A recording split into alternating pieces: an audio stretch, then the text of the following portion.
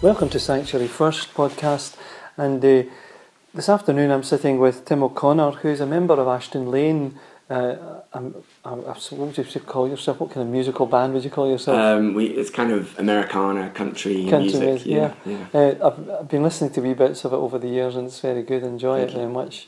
Tim, one of the reasons why I'm talking to you, Tim, is that I know that you've been very much involved in connecting with trying to make a difference for the lives of the refugees that find themselves making their way to Calais.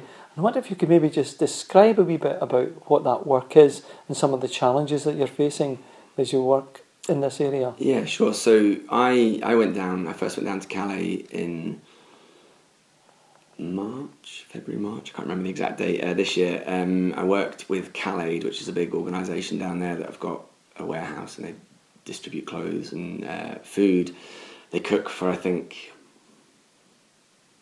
3,000 or 4,000 people a day, which is quite incredible. It's quite a feat in itself. They provide firewood for the camp because no one's got electricity there, or there's very little electricity. So that people cook themselves with firewood and they keep themselves warm with firewood. So there's so many different things that they do. It's amazing. So I volunteered with them for just a week. And saw a whole mix of things really, which was it was quite an experience. It was good to be getting involved. It was good to be doing something. A lot of the time, it felt quite hopeless. There was all these people in this concentration camp. Wow, it's a Freudian slip there, but it is like a concentration camp, a refugee camp, and in the last 6 months, it's been halved in size. So the police have gone in and basically evicted everyone from their homes and flattened it on half the camp and moved them all into a much smaller area. They provided some shipping containers for people to move into, but they were very, very inadequate. There was very, very few places, and they are better in many ways. They're dry and they've got heating, and but you have to sign in and out every time, and there's a curfew, so a lot of people don't like that kind of restriction.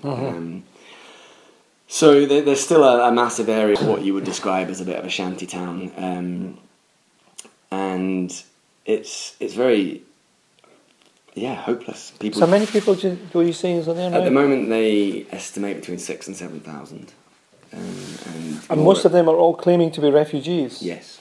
Yeah. And so they're being processed gradually, is that the idea? Well, a lot of them don't want to stay in France. The French government don't really treat them very well. The whole camp is surrounded by riot police who are armed and they've got tear gas on their persons ready to deploy at any point. And that is a fairly regular occurrence in the camp, where if there's any unrest or anything that they deem to be worthy of a tear gas attack, that they're quite heavy-handed, so they'll go in. And I spoke to a lot of volunteers that had been involved at that point, and they had been tear gassed, and it's.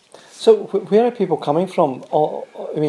You all over really. You've got people coming from Syria, from Eritrea, from Iraq, Afghanistan, all over. So these people have all been traumatised already. Yeah. And then they come into the camp, and then tear gas and all that. Yeah. It's almost like they've come into another form of the oppression. And it is. You've got this whole thing. They make the best of what they've got, and they build communities there. They've got little restaurants. They've got Afghani kitchens. They've got, and there's a little economy setting up around there. I don't know how they.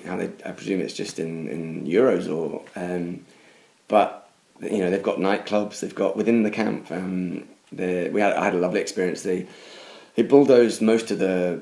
I think it was the south side of the camp. I can't remember exactly, but they couldn't touch the schools or the churches because they were, communal areas. So there's a bizarre wasteland just dotted with like a church here and a school here. And we went to watch a film in Arabic about an all-female racing driver team, and it was lovely just to enjoy a film with these people and that their life is really, really difficult, but we had popcorn and juice and a film, and it was a lovely experience. I know it maybe sounds a bit trite, but in all that It's a normal thing. It's a normal thing to do.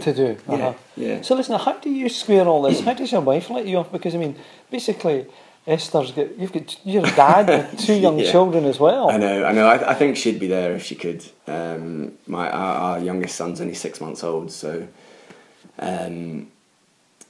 she's very much involved in the primary care of him. But I'm planning to go down again in 3 weeks. And Esther would be there with me if she could. And it's probably Esther's turn to go next time. Once Josh is a little bit older, she'll be heading down. So this is all about, I mean, you, as a musician, you know, you're talking about the songs you write and the things you write about. Yeah. Is a lot of it's about social justice and about... So not necessarily what we write about. It's just something that's always been strong on our hearts, and that's something that we feel very passionately about. And I think... We as the British Empire, if you like, we've got a big role to play in the instabilities of the world. And you know, take the Iraq War for instance. It was a very unstable influence, that invasion. The right or wrongs of it I won't discuss them now, but a lot of the instabilities in that region came from that. And I think we've got a responsibility to act and to welcome refugees whenever we can, to welcome people that are fleeing horrors, absolute horrors. So yeah.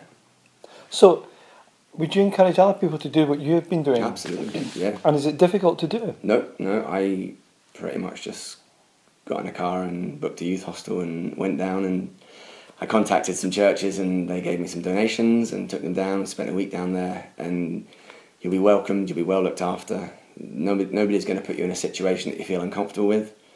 You could spend the week in the warehouse sorting clothes, or you can... I actually spent one of the nights on the refugee camp in a caravan. It was a caravan that needed, not guarded, but people are quite desperate, and if a caravan's left unattended with stuff in it, then it could easily get broken into. So I spent a night there, but you wouldn't have to do that. That's not for everyone. Okay. It was very much I was asked and I volunteered to do that, but yeah. Well, listen, it's been interesting talking to you and getting that little insight into the work you do.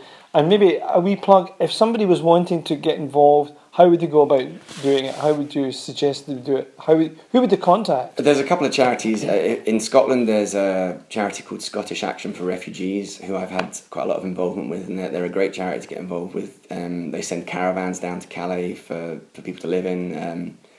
They regularly do collections in Glasgow, so they're a great charity to get involved with. Calais are on the ground in Calais. You can volunteer online and then just go down and spend even a day. If you can manage a day, it's great. They're desperate for people to help, and they're desperate for donations. And you get a new album out, haven't you? So can I play a wee song for you? Of course, yeah. What would you recommend? What track would you recommend? I would suggest The Light That You Are.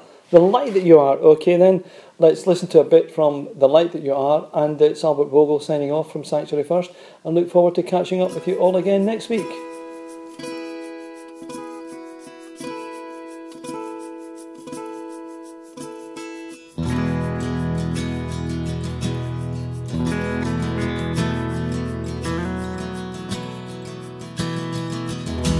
The moon sits so silent, like I've never seen before. With each new star you drift away. I see the lights are fading, I feel the cold invading us. The twilight is burning out. Tonight I can't fight these tears.